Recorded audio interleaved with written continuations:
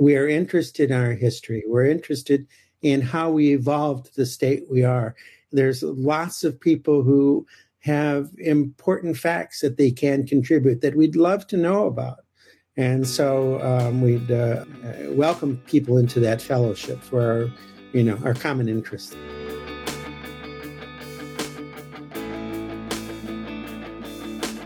Welcome to the People of Pathology podcast. I'm Dennis Strank. On this podcast, we explore pathology, laboratory medicine, and forensic science. The study of medical history is important, not only to know how far the field has come, but also where it's going. And I would argue that the study of pathology history is even more important. Today, my guests are three pathologists from the History of Pathology Society: Dr. Daniel Curtis, Dr. Julie Lemon, and Dr. Santo Nicosia. We'll talk about how the society started, some of its activities, and why the study of pathology history is important. All right, I hope you enjoy this conversation about the History of Pathology Society. The place I want to start, and I want to kind of go through each of you a little bit of your kind of backstory then. What was your inspiration for becoming a doctor? And then during medical school, kind of what was your first exposure to pathology? And I guess, Dr. Curtis, if we can start with you. Sure. Well, for me, becoming a doctor was aspirational. What was the best thing to become? How could you advance? I was always interested in the biologic sciences. So how could I do more? How could I keep learning? How could I have a positive outcome on society and then make sure that my family would be financially secure? So those were my base motivations. I went to the University of Michigan and I had some inspirational people there. Dr. Jerry Abrams got up in the second year. He was the kind of a guy who's, the wind would be waving through his hair, even though there was no wind. He was just like, he had an aura about him. And Dr. French, who was head of the department at that time, they led me to believe that, the answers came from pathology. The answers came from the laboratory, and that the clinicians generated a differential based on their history and physical, but pathology is where the answers were. And that's where I wanted to be. Did you have any other specialties at the time that you were interested in, or is it just pathology from then? Oh, from the get-go? Yeah. Well, I did 2 years of general surgery at the University of Kansas when I was waiting for my wife to finish her residency in pediatrics. So I went from a year of internship in path. Then I got married, where at Kansas, Dr. Scarpelli had just raided that department for all sorts of people to go to Northwestern. So their pathology department wasn't where I wanted to be, but surgery was okay. And I did 2 years, and I had an interesting time, and I almost stayed, but it still wasn't where I wanted to be. Real answers, real diagnosis come from anatomic and clinical pathology, or at least the laboratory supports the clinical suspicion. So that was something else that was of interest to me. Okay, that makes sense. How about you, Dr. Lemon? What was your inspiration for becoming the doctor, and then how did you get into pathology? Right. So when I headed to undergrad, like lots of folks who are in pathology now, I was actually interested in forensics. So I did a little bit of forensic anthropology in undergrad. I had a great opportunity to work with Dr. Ted Rathbun, who was an excellent forensic anthropologist at the University of South Carolina. I had the opportunity to work at the medical examiner's office in Memphis while I was in medical school, do a little bit of anthropology work when I was there with Dr. Steve Sims, who's another outstanding forensic anthropologist in the U.S., and continue, worked through medical school. And, during my first 2 years and then 2 years of clinical work, nothing changed my mind and changed my course. I was set on pathology. I trained in the Army, and the Army had a year of rotating clinical internship. The time was great. I enjoyed that experience, and it allowed me to learn even more, foundational information that I was sure would help me when I became a forensic pathologist. And then it so happened that during pathology residency, I really liked all the parts of pathology, including the laboratory management stuff. So the Army sent me after training to be a general pathologist at what was essentially an Army community hospital.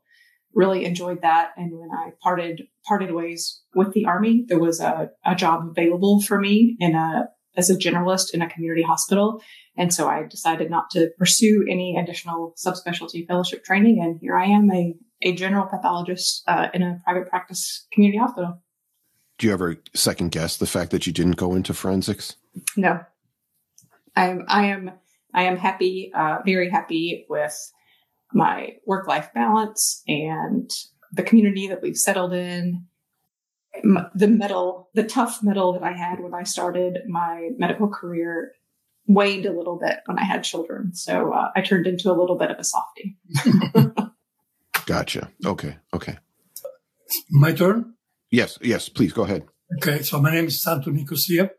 I guess we share a similar experience with some change variations on the subject. My curiosity to explore the world of medicine, I guess, was nurtured by the reading of many non-fiction scientific books in my youth, but also through my father's professional healthcare contacts. My first exposure to pathology was actually attending a forensic autopsy of a man killed during siesta by a betrayed wife. And that was quite an interesting experience, which stimulated my interest in medicine and then pathology. Okay. I went to medical school at the Catholic University School of Medicine in Rome. And then I was exposed to 2 years of pathology during medical school, which fortunately was taught by a very knowledgeable and very inspiring professor by the name of Leonardo Mosca, who also mentored me in producing a thesis that won me 1 or 3 prestigious awards. Incidentally, I used the money to buy my first car, a Fiat 500. As a senior medical student, however, I was also interested in clinical OBGYN and pathology. I had a sort of dual love, one for pathology and one for obstetrics and gynecology. I did a year of residency in OBGYN, but then I realized that I loved even more the discipline of pathology, especially for its research aspects. I went to the University of Pennsylvania under a great mentor by the name of Luigi Mastroianni, chairman of OBGYN and director of reproductive biology, a very world-famous institution. And it truly created a very strong foundation in reproductive biology to what was then going to be a 30-year-old long research on the pathobiology of ovarian cancer. So again, my life alternated between research in OBGYN, in gynecological pathology, and then in cytopathology, but always in focus on the female reproductive tract. That's all. Okay, and then what was it? You said you came from Italy then to Pennsylvania. What was it? I went from Italy. Well, it's a complicated story. I met my wife in Rome, Italy. Okay. During my first year of OBGYN residency. Her father had a business in Chicago and in Rome, and in Florence and in Milan. So I went for a year in Milan at Michael Reese Hospital for a research under the direction of Corrado Pirani, who was really the father of renal pathology. And there I also met another great guy by the name of Tony Scomegna, who sort of introduced me to the world, or reintroduced, I should say, to the world of OBGYN and GYN pathology. So that was my move from Rome to Chicago and then to Philadelphia, the University of Pennsylvania. But always we focused on the female reproductive tract, biology and the pathology of it. That's interesting. All three of you have fairly different stories of how you got into the field. Dr. Lemon, let's go back to you. I know you did a master's course or coursework, I guess, in museum studies. I did. And, yeah. Okay. Can you tell me about that? Because that certainly ties into the History of Pathology Society, which we'll talk about later on. Yeah, of course. So as I'd always been interested in history generally, and then in my residency training, it was at Walter Reed and the AFIP. And so, the sense of history there is obviously very significant. So that was all sort of brewing in the background. And I've been out of the Army for a while and here in practice in Middle Tennessee. And my oldest daughter had a school assignment, and she was supposed to go visit a Civil War site. So we went to the Stones River National Battlefield here. It's a Civil War battle site here in Middle Tennessee. And so we went and we did our visit, and we went to an adjacent antique store. And in there were bins of just full of mini balls, right? So some were unfired and, unused essentially, and others had been deformed by impact. And so my daughter was looking at these and she picked one up and she just had this sparkle in her eye. She was so amazed by the significance of this object, right? So it was here for her. She was holding it and it had last been touched probably, over 150 years ago and had been so impactful in someone's life in the course of this battle. And so that her enthusiasm was really infectious. And so, as I was sort of pondering, the midpoint of my career and thinking about history and military medicine and the importance of preserving objects associated with our history, I decided that I wanted to do some more studies. And I looked around and decided that museum studies was a really good way to learn that. So that's how I came to pursue some coursework as an adult learner and looking at museum studies. My wife and I, we went to, not Tennessee, but we went to Pennsylvania, like Gettysburg and all that stuff, and looked at some of Civil War sites and things like that. So I can understand kind of the weight of looking at those things. That makes a lot of sense. Mm-hmm. Yeah. Dr. Curtis, let's talk about how you got involved with the Wisconsin State Laboratory of Hygiene. And this is interesting to me because I'm in Wisconsin also. Ah. I'm in Milwaukee. Oh, bizarre. Okay. Yeah. So Wisconsin State Laboratory of Hygiene is the state's public health laboratory. And so I had a roundabout way of getting there. After I finished residency at Wisconsin, I did a fellowship in chemistry with Dr. Jim Westgard at Wisconsin. And then I got my first real job at the University of University of Michigan in the system. So I was really junior and I was stationed at Wayne County General Hospital, which is a place outside Detroit. And I got a great deal of responsibility because it's an outlier of the University of the University of Michigan system. And then two things happened after a year and a half while I was there. One, the county executive, Wayne County, sold the hospital to a Detroit group, and the University of Michigan was going to pull out. Two, Dr. Stanley Inhorn, who is medical director of the Wisconsin State Lab, offered me a position running the School of Cytology and the Cytology Laboratory for both the state laboratory and for the University of Wisconsin Hospital. It looked like a good move, had more responsibility. The situation at Michigan was, looking funny. And so, and I had some interest in cytology. I was taught by a senior cytotechnologist, Miss Norma Arvold, who had studied with Dr. Papanikolaou. She, in 1947, had gone to his laboratory and learned the basics. And she came back and taught generations of residents and cytotechs. And she was an old schoolmarm type with the pencil and the bun in the air. And she had a ruler that she would wrap you on the fingers if you weren't doing the right thing. And so I was taught by her. And aside from the chemistry that I got, which was useful at the state laboratory, there was the cytology. And so with a general APCP background, Dr. Inhorn thought I'd be a good fit. And later on, I also did Surg Path at U Hospital.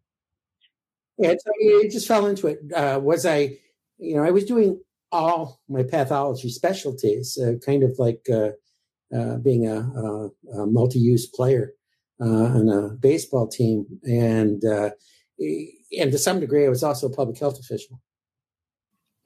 Okay. I see. Are you still involved with the hygiene? I have blessedly retired as of January the 5th of last year. No, I'm professor emeritus right now and emeritus medical director of the State Public Health Laboratory. Got it. Okay. Now I want to get into where the interest in medical history and pathology history came from.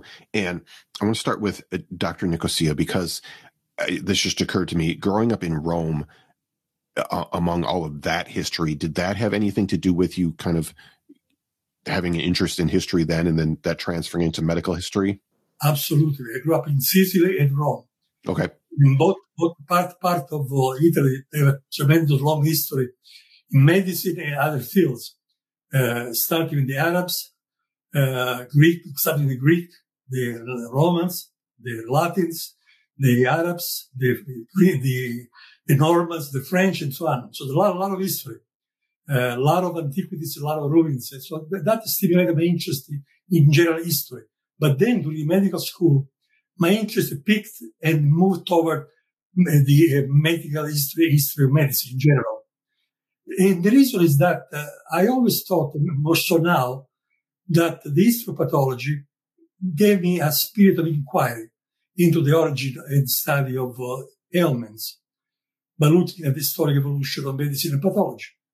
And also the possibility by reading and knowing and talking to people to learn about the contribution of minds who dedicated their lives to explore what was defined as the dark continent of disease, neuropathology.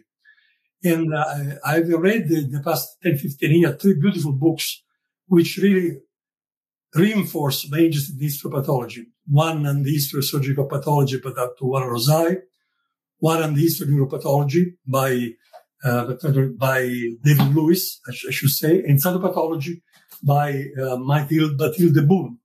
And so it's through reading and to interest from I would say my late teens, this history of pathology became and developed over the years.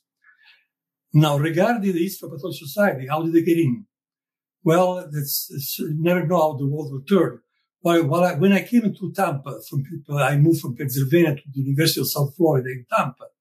I met the chief of pathology at the local VA hospital. His name was Henry Azar. And I soon realized that besides being a great pathologist, with tremendous training previous at Columbia University, he was a true scholar. And Henry offered me in the late 90s the opportunity to get involved in a new society, which was then called the History of Pathology Society. And this was launched together with other prominent pathologists of the time.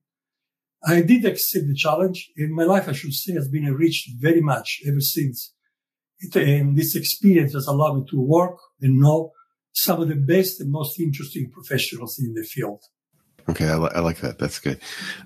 Dr. Lemon, now your interest in medical history and pathology history, this must have come from your studying, your museum studies work, right? Well, so it predated it a little bit. Okay. As a resident, one of our forensics rotations was in Virginia. And so this is about the time that Marcella Fierro, who was the chief medical examiner for the Commonwealth of Virginia, she was preparing to retire. And there were several interviews with her. And this quote from her really, really stuck for me. So the interviewer asked her how her career had evolved. And her answer was, the more I learn, the more fun it is. So that's really profound, right? The more you understand about your job, the more interesting it is. So that certainly applies to, the expertise of a subspecialist academic pathologist, in, subspecialties in molecular and heme and all of those groundbreaking scientific discoveries that happen in pathology laboratories.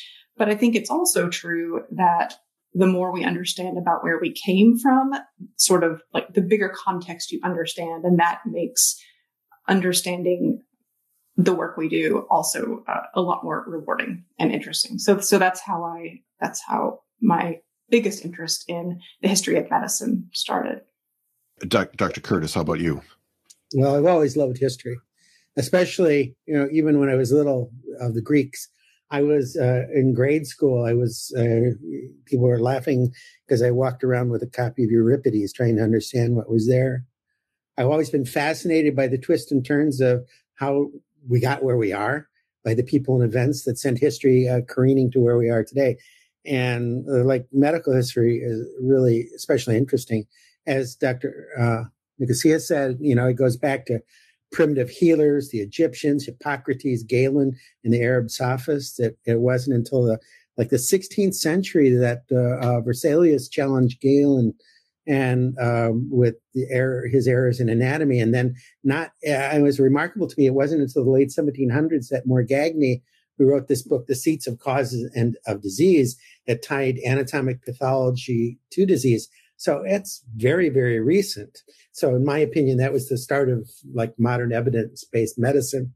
There are tremendous stories of heroism, brilliance, and skullduggery, as great as any work of fiction. And, you have stubborn, recalcitrant professors who are willing to accept new ideas, and the people who superseded them, like in Rosai's book, how resistant pathologists really were, going from their academic stances to doing the whim of surgeons, right? The guiding the surgeon's hand is the title of one of Rosai's books. And so most people, including people at the University of Wisconsin, had to be dragged kicking and screaming into doing frozen sections and biopsy work. They wanted to stay in their laboratories writing papers and doing autopsies. So there's lots of stuff. I mean, like René Laennec, who the French physician who was, a truly good man who developed a stethoscope, described micronodular cirrhosis, evolved a method of physical exam that we still use. And then the tales of anesthesia in America, that almost everyone early anesthesia ever touched ended up depressed, dying, or one committed suicide. But I can tell you that story in over a couple of minutes if you want. Oh, sure. Yeah, that sounds interesting. Okay. So there's a great series that the teaching course has, the History of Medicine through Biography. And they tell you about Horace Wells, who was a dentist who found nitrous oxide after a party. And he found out when he wrapped his knee on a chair that it didn't hurt. And so he tried to use it on his patients, and it worked. It provided pain relief. And he demonstrated it at Harvard, at Mass General. And when he pulled a tooth from a student, the student in the middle of the operating room started screaming. And after application of nitrous, and all the medical students that were around that started yelling, "Humbug." Well, it seems actually after the student didn't feel any pain, he just, yelled when the tooth was removed. And so Horace Wells went out and got depressed. His partner, William Morton, tried ether, and his attempt also at Mass General worked. That I think it was Dr. Stewart, someone did a dissection of a salivary gland tumor while a patient was under ether and experienced no problem. And he replied to the audience, "Gentlemen, this is no humbug." Well, William Morton had gotten ether from a chemist, evidently Charles Jackson, and he spent the rest of his life fighting Jackson about the rights to using ether that he called lethe. And so he ended up having a stroke, and Morton did, and just battling to the end. Horace Wells essentially went insane, became addicted to chloroform, and was arrested after he threw acid on a couple of streetwalkers, and then committed suicide. So it's just a fascinating and somewhat depressing history, but there's lots of stories. Mm-hmm. Yeah, that's for sure. Actually, now that you've told that does sound like I feel like I've heard that before. That's a famous, the major contribution of American medicine to the world was really anesthesia, and it's so messed up. Yeah, that's for sure. All right, so here's a bit of a philosophical question. Then, a lot of people study medical history and particularly surgery, but why is it? And I guess this is for all of you. Why is it important to study pathology history in particular? For me, it's just what I said above. It's where the answers are. Where do you discover the truth? And I consider, any laboratory science fertile ground for that diagnostic medicine. So what do you really try to find during study of history is the truth? I think the experience repeats themselves, and we can always learn in some ways from the past. Yes. Okay. And you look at the struggles of people like Dr. Papanicolaou, how he made many turns and took a long time to get to where he eventually saved millions of lives. But it was not a straightforward path. No. Could we do it better? Let's turn then to the History of Pathology Society, which all three of you are kind of involved in the guess the leadership of the society. But I want to get a little bit of the history of it. Now, I know this was founded in the mid 90s. I believe it was it 94 or 96, something like that. 96. 96. Okay. Can we kind of briefly go through the history of the society and then kind of what it does? Can I jump in first and do a little overview of the history of USCAP more generally? Yeah, that's a good idea. Yes. Oh, and let me defer to my other colleagues here who have been members of, I say USCAP. Do you guys prefer USCAP, or tell me your preferred pronunciation of the organization? USCAP is fine. I know it's much debated. Yeah, USCAP is what I usually use. Okay. I've always wondered about that myself, actually.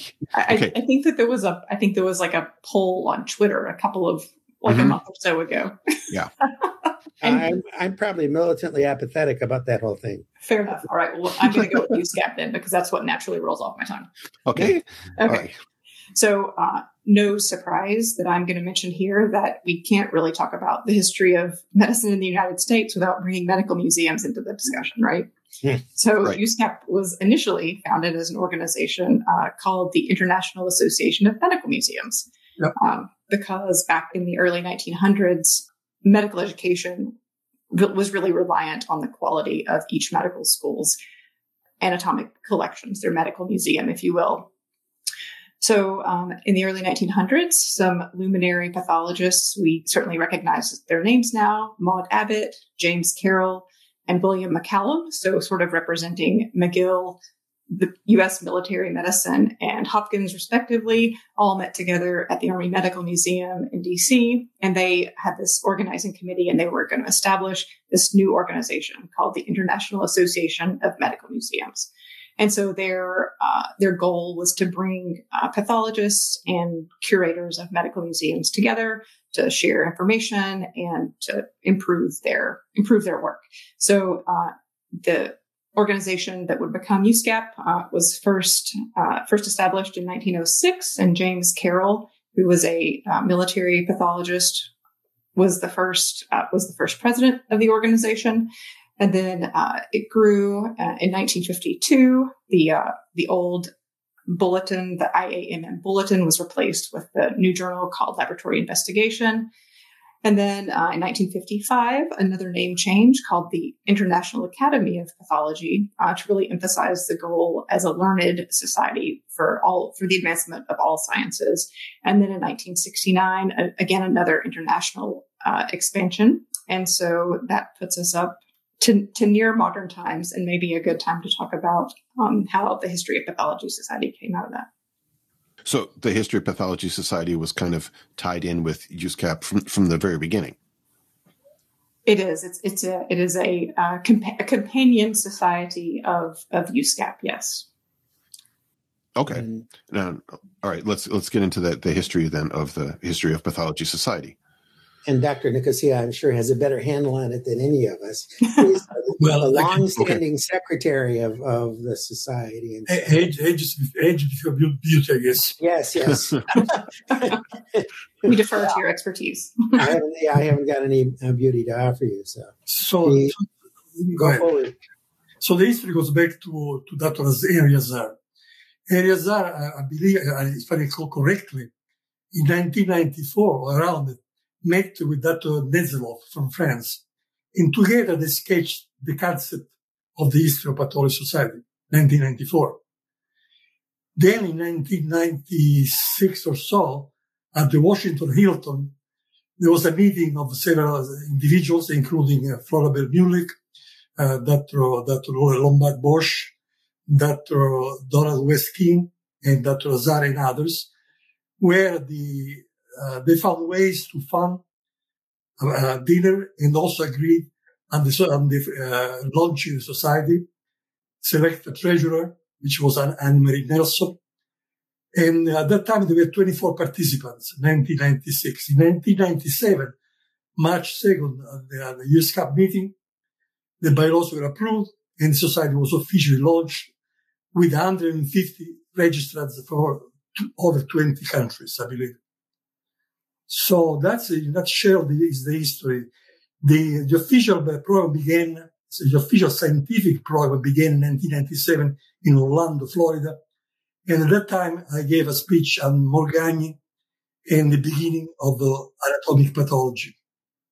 It was very, very well attended. I think there were over 150 people. Dr. Rosai was sitting, I remember, on the first row, and was looking at me with attention. And after the meeting, he sent me a proof. The first draft was the last draft of his book, Guiding the Hands of the Surgeons, History of Surgical Pathology, to review and to make some comments. And I was very, very, very proud of that. He taught on me, of course.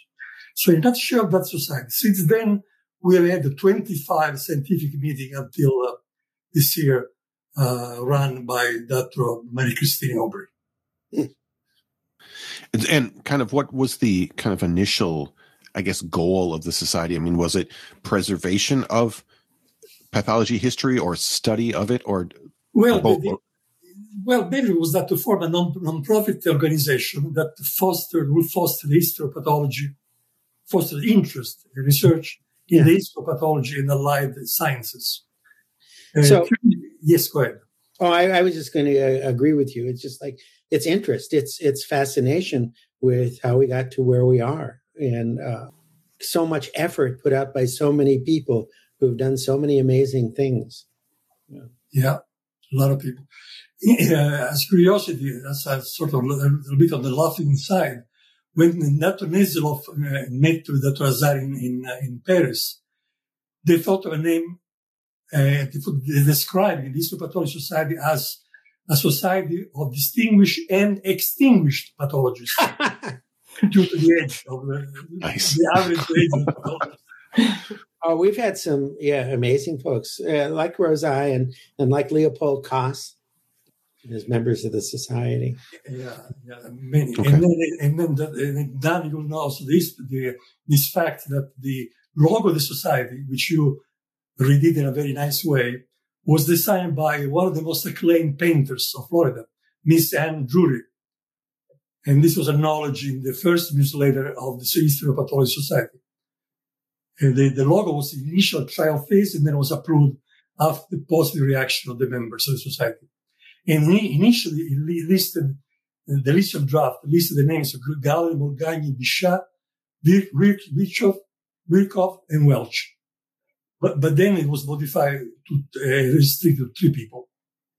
I believe it was Galen, Morgagni, and Lemaitre. So we do have a website at the hps.wisc.edu. Yes. And so I'll include a link to that in the show notes for sure. Yeah, I will give it to you also. There's a lot. Yeah. There's a lot of good information on that site. Yeah, we keep trying to keep it up. Yeah, I imagine that's a large task. This is the People of Pathology podcast with our guests, Dr. Daniel Curtis, Dr. Julie Lemon, and Dr. Santo Nicosia. We'll be right back. LabVine is an interactive online learning platform where laboratory professionals learn, develop, and discover by sharing knowledge and building on each other's experience.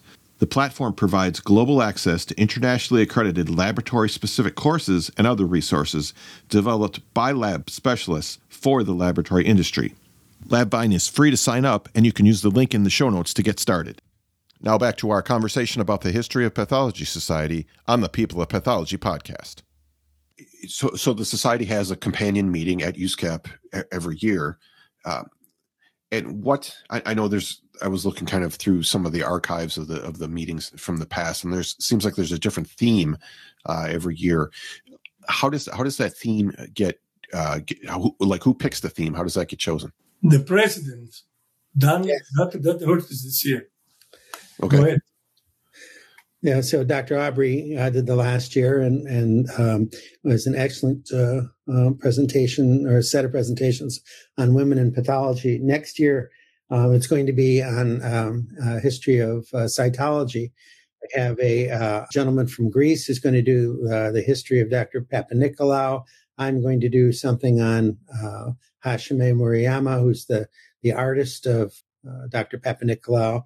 Ritu Nayar from Northwestern is going to do a session on the history of the Bethesda system for reporting gynecologic cytopathology. And then with the help of Dr. Jim Wright, we're going to have a junior person present a session on why cytopathology took so long to thrive, which is a combination of technology and recalcitrance. And so that ought to be interesting. Dr. Jim Wright is from University of Calgary and is a wonderful historian, and he has a lot of bevy of articles that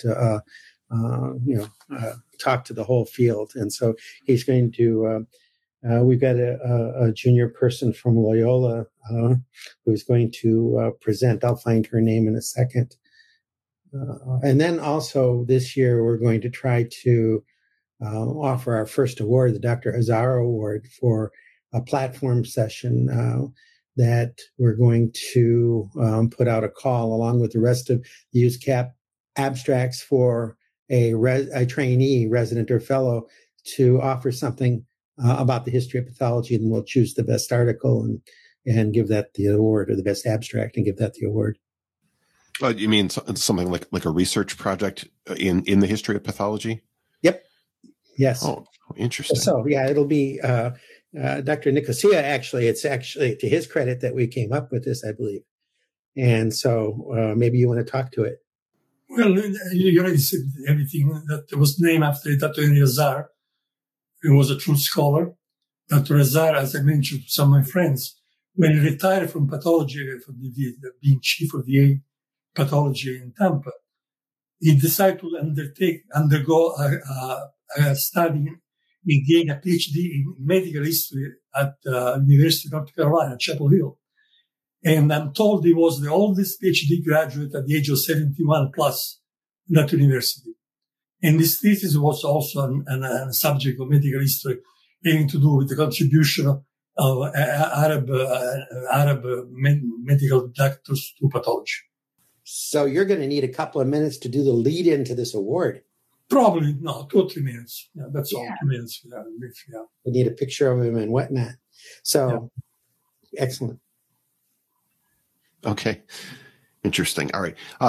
Dr. Lemon, so going back to what you were saying about kind of the origin of USCAP and how it was more about medical museums, the thing I want to get into is it seems like there's, as far as historical pathology specimen collections, they seem to be more rare these days. They're not being preserved for whatever reason. Can we talk about, like, what is that reason? Why aren't these collections, why don't they still exist?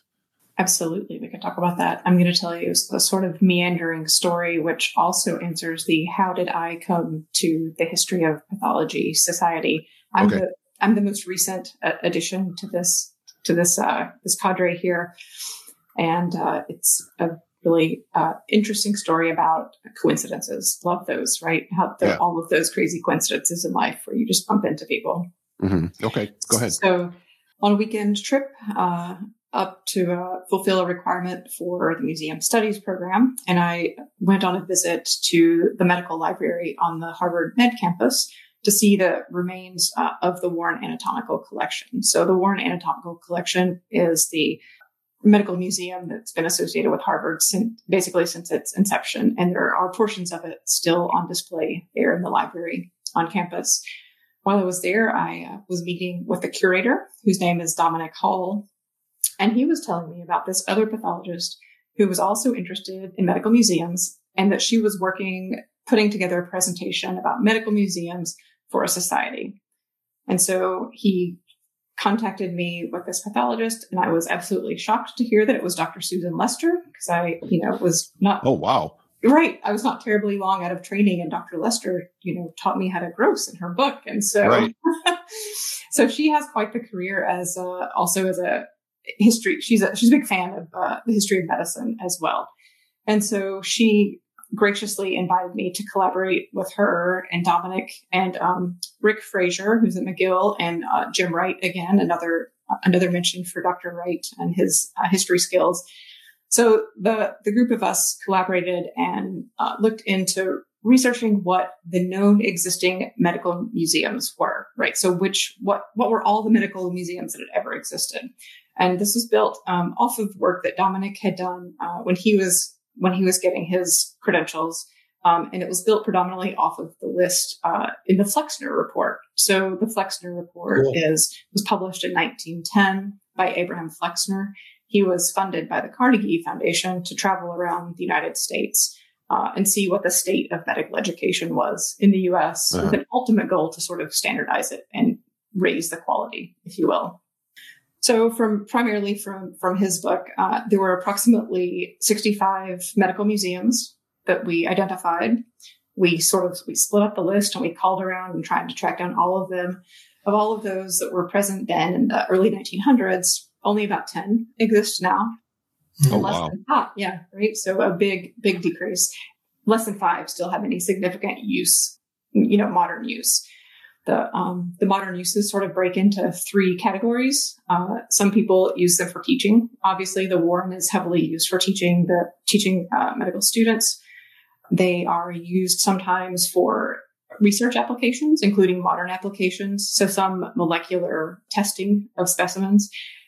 A few also do some community events and bring out select specimens for art inspiration. So they gather artists and have an artist evening. Those are kind of the 3 most common uses.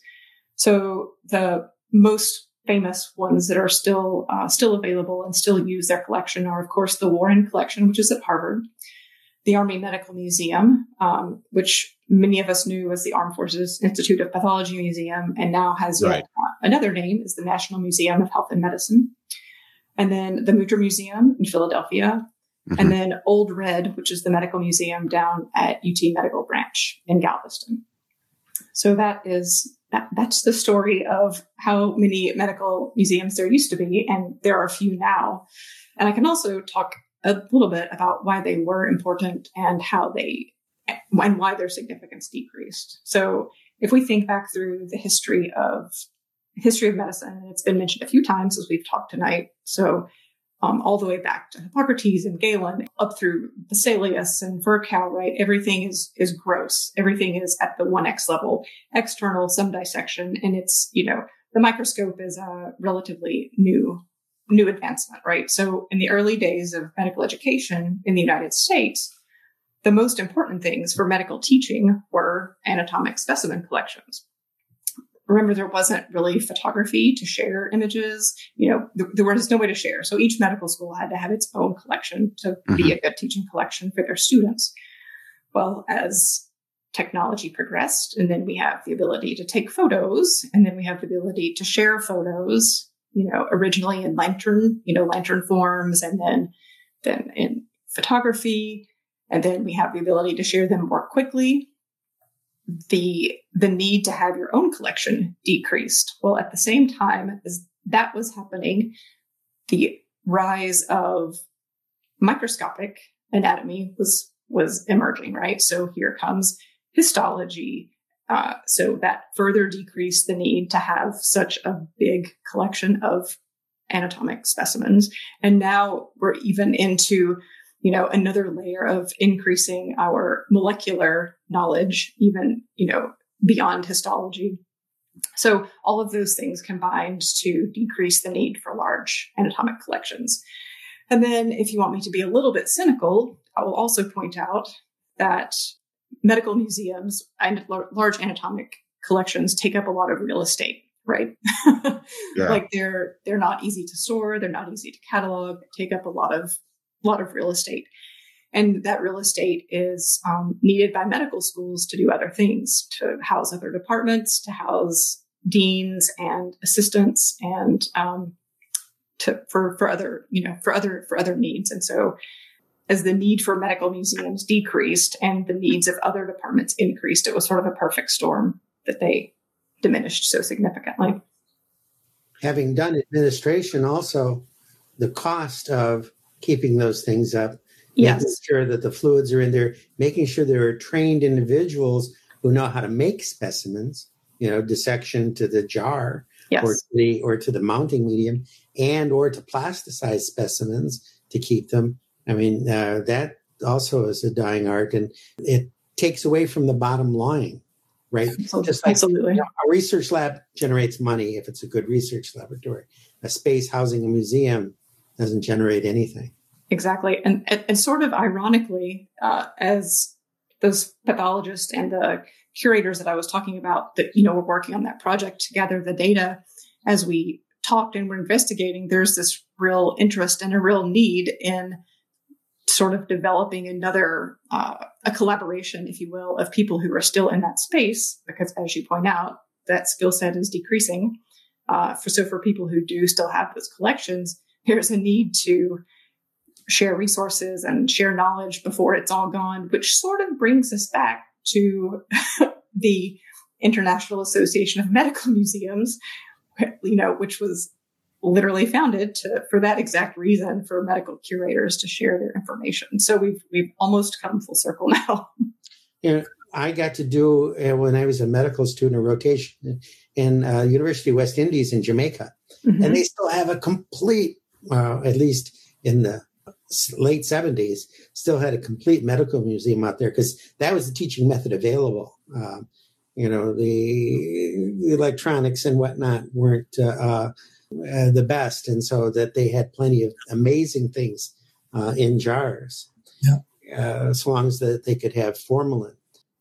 But in the past, we had a session once on anatomic waxes. Yeah, I was going to comment on that. Yeah.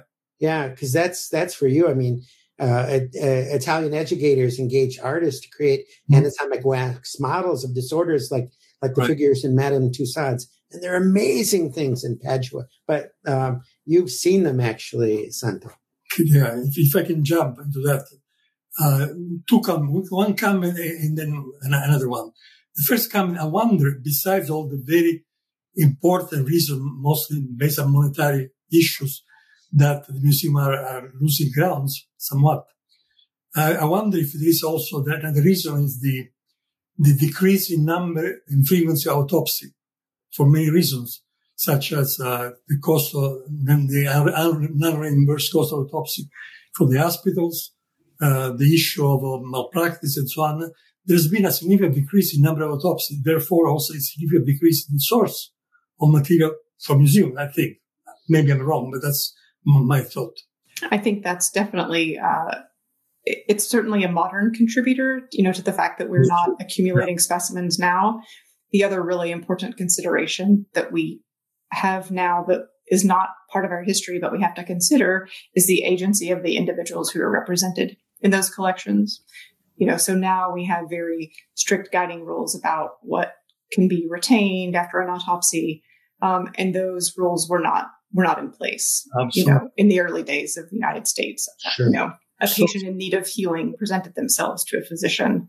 And they certainly, it is unlikely that they were considering that their illness could be on display for years in advance. Yeah.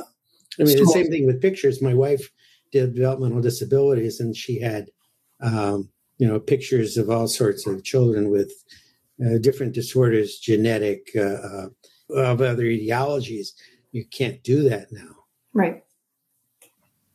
That makes sense.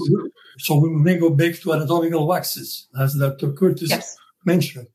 In that regard, my own experience, I was very lucky to visit 2 or 3 fantastic museums in Italy. One in Bologna, the Poggi, the Catania Museum of Anatomy and Pathological Specimen, fantastic.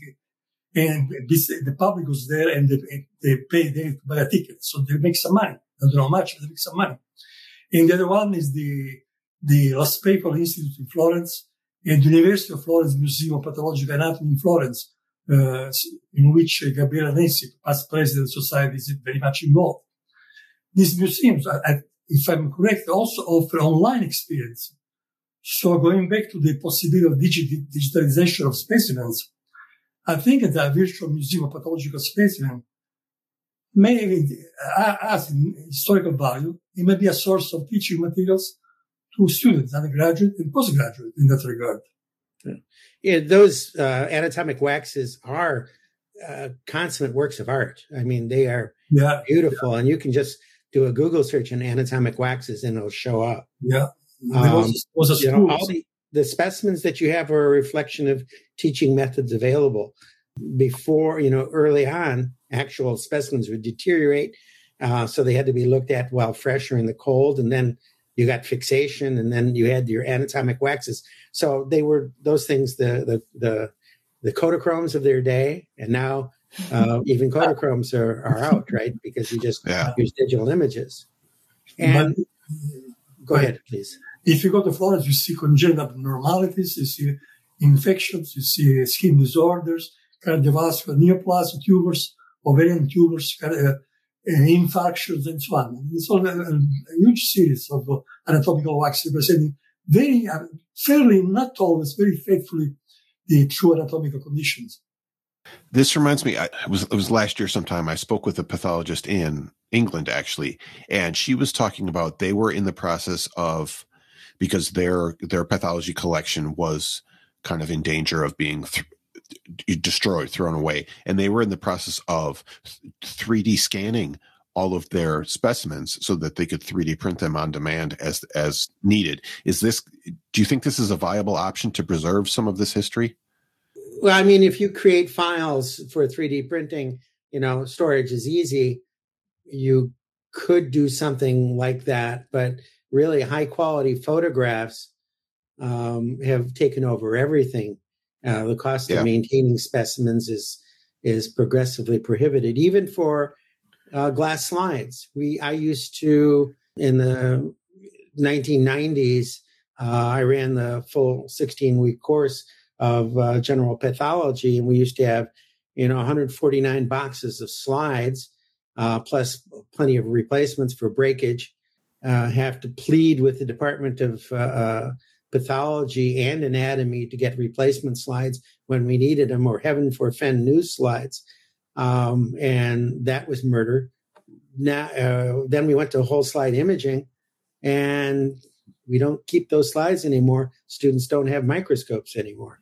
It's a reflection of teaching methods available.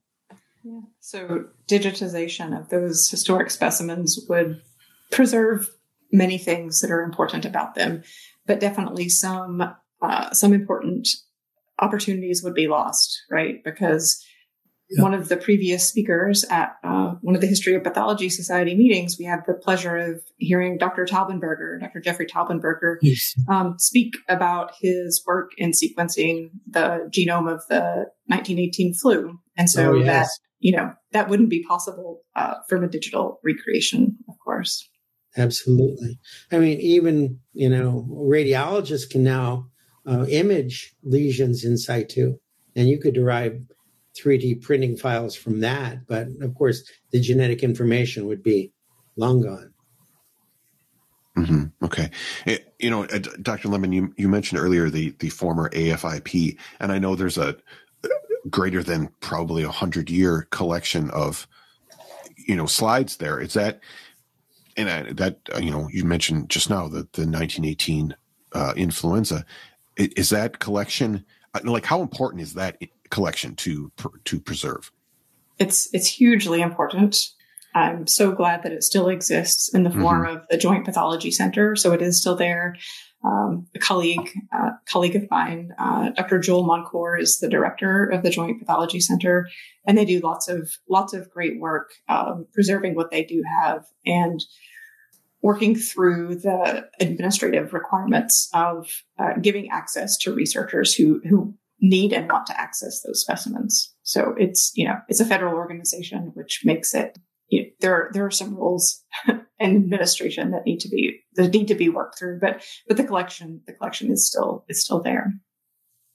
Okay. And as I understand it, this is kind of a long process of going through and kind of cataloging what is there, right? Yes. So the AFIP came with, a nice, or an organized collection, but they are definitely continuing to organize it and, in an attempt to make it more accessible. It's supposed to be there for perpetuity. Yeah. Yes. I hope it is. And me too. Everyone, when I was a resident, used to contribute to the AFIP specimens. that radiologists, ENT folks used to have to pass their residency, they had to submit cases. Yes. Radiology, tissue, and if it was an unknown, the AFIP would work it up, have seminars, send answers back. And of course, that all ended. I guess it was within Bush Jr.'s reduction in force. Exactly. Yep. The base realignment and closure of in 2005 is when it started winding down. And so that represents a loss, but the modern teaching methods still offer other opportunities, including access to excellent images, which are progressively better because the digital realm makes them finer and finer. In fact, I often get asked, well, what do you do with all these tons of Kodachromes living in a senior pathologist's office as they retired? And frankly, if you really study those, they're not as good as modern digital images. When I retire, I threw 10,000 slides away. Unless they are, incredibly unique specimens, and very odd disorders, a modern digital camera will do a better job. Yeah. And so we need to keep evolving to teach better. We do not teach always good photographic skills to our residents. That will be important. Yeah, it seems like that's becoming more and more important as time goes on. Yeah. Okay, now I hope that throughout this conversation we've kind of sparked everyone's interest in the history of pathology and how important it is. So for people that are interested in becoming members of the society, well, first of all, who can become a member? Is it just for pathologists or can others join as well? The society is open to any person of any nationality as by law specified with a degree in medicine, doctor of medicine, or a similar doctorate or the international equivalent, including veterinary medicine, dentistry, or allied biological science. So anybody in those field can join, and also trainees, very important, can also join, provided they're demonstrating some interest in the history of pathology society, in the history of pathology in general. So it's open to a lot of people in the health field, health-related field. Okay. And then as a part of membership, like what are the benefits or? The society, as we mentioned, organize annual presentation at the scientific meeting during USCAP, as in companion meeting. Many 25 presentations of the last 25 years by excellent pathologists and other health-related individuals. They discuss the history of pathology, scientific and social aspects of medicine and pathology. Currently, the society also has the visibility through the website organized by Dr. Curtis very nicely, through Facebook and Twitter also. And beginning, as already indicated by Dr. Curtis, beginning next year, the society will offer to pathology trainees the Henry Azar Award for Excellence in the Study of History of Pathology. So these are some of the most important benefits that joining the society for a mere $25 annual fee of $300 for lifetime membership they can get. It's like other societies, a small family of people with similar passions that we are interested in our history. We're interested in how we evolved to the state we are. There's lots of people who have important facts that they can contribute that we'd love to know about. And so we'd welcome people into that fellowship for our common interests. Last question. So we talked a little bit earlier about the 1918 flu pandemic. And I wonder now, 100 years from now, say, or about that time, because the 1918 flu was such a momentous event. And now looking back now at the COVID pandemic from 100 years in the future, how important is that going to be in the history of pathology looking back? I've got to say it's going to be hugely important for And what we need to do is we need to gather our stories now, because pathologists contributed during this pandemic in so many different ways, both in traditional laboratory roles as well as, non-traditional roles that pathologists usually don't participate in. So we are literally writing our history now. So I would encourage anyone to get your thoughts down on paper now before they fade even more. I'm going to give a mention here to John Barry's book, The Great Influenza. We know a ton about how pathologists participated in the investigation of the 1918 flu, both the pathologist at Hopkins and the pathologist at Rockefeller Institute and the military pathologist, in search of that causative organism and how they figured that out. His book is a really great review of both the general history of medicine in the U.S., as well as the investigations and contributions of the pathologists in that last pandemic. So I would urge everyone to both read that book and then reflect about your own contributions. Yeah. And we got to get those. We got to collect those. It's important as it is to learn from past history. We also need to be very cognizant of collecting our current history so that future generations can learn from what we experienced. Yeah, one of my last services at the state laboratory was helping put together this COVID laboratory for the University of Wisconsin. We had to do 48,000 plus a week, and playing whack-a-mole trying to get reagents, machines, people to do that. And that was a similar experience across the country. Nature asserted its upper hand after a lot of people thought that widespread infectious disease was something in the back mirror, right? Although there were certain prophets, like there was a novel by David Quammen, Spillover, which talked about all the dangers out there and emergent diseases. Obviously not enough attention was paid to that because we could have been better prepared than we were.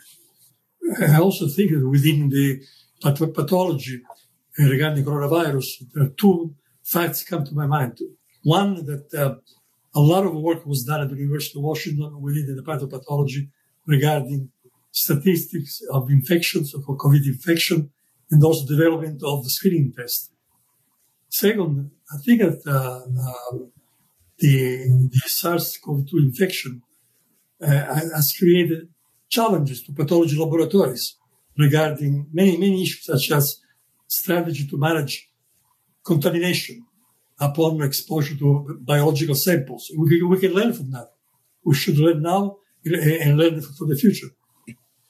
And as you mentioned in that regard, I think the society has been somewhat involved in a similar issue with a couple of lectures during the companion meeting run by Susan Lester. One was mentioned already, the contribution of Jeffrey Tautenberger, who discussed how understanding a scourge of the 1918 influenza virus informs the future. And the other one by Florence Gabriellanesi, discussing European historical collections and their role in biomedical research. So the pathology society can still contribute, and the pathology laboratory can still contribute to understanding and management of this very dramatic pandemics, epidemics, and so on, I think. Oh, and there's something else I want to mention. There's Dr. Charles Bryan, who was he was at University of North Carolina. He's retired. He's an infectious disease specialist, and he's got a forthcoming chapter in a book. He talks about previous plagues and how people reacted, especially the 1918. And people were just as anti-science or crazy or as random as they are now, even worse. Yeah. And so humanity hasn't changed. Yes, the anti-vaccine movement goes all the way back to right after Jenner figured out how to vaccinate people against the smallpox. The big concern was that you might turn into a cow if you accepted that vaccination of cowpox. Yep. Oh, yeah. So that part of history, again, amazing. And Dr. Bryan will shortly have that out, but I don't have the title of his book. All right, I'll have to look that up. Yeah, Charles S. Bryan. Okay. He's at Wikipedia. Okay. This has been a fascinating conversation. I really appreciate all of you coming on and talking about your experience, talking about the History of Pathology Society. Dr. Santo Nicosia, Dr. Julie Lemon, Dr. Daniel Curtis, all of you, thank you very much. Thank you for having us. Thank you for running it very, very well. Thank you. Great big thanks to Dr. Lemon, Dr. Nicosia, and Dr. Curtis. Here's a trailer from another episode that I think you'll enjoy, and then I'll be back with some final comments on this episode. We had funding from the University of Liverpool to have a public engagement outreach activity at the Tate where we combine art and science. And so we thought, okay, cultured cells can really look very pretty sometimes. It sounds a bit bizarre.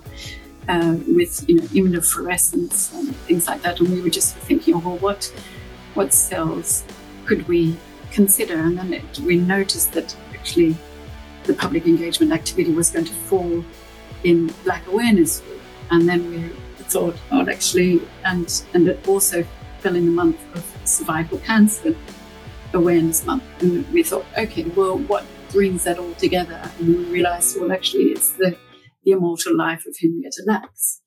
You can hear more from Dr. Sarah Copeland in episode 74. All right, so this was a really fascinating episode, and we could have probably gone on for at least another hour. It was a bit challenging having 3 guests, but I think it worked out very well, and I really enjoyed hearing their stories and learning some of the backstory about the History of Pathology Society.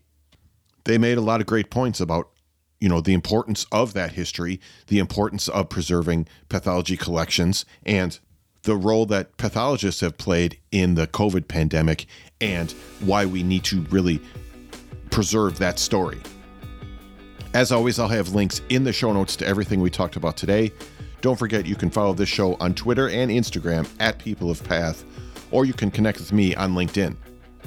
Thank you for continuing to share the show with others, and together, let's inspire the next generation of pathologists and laboratory professionals. This show is a member of Health Podcast Network, which connects listeners with conversations and stories about health, care, and well-being, and you could find a link in the show notes to Health Podcast Network if you'd like to check out some of the other interesting podcasts. Thank you very much for listening, and I will talk to you next time on the People of Pathology podcast.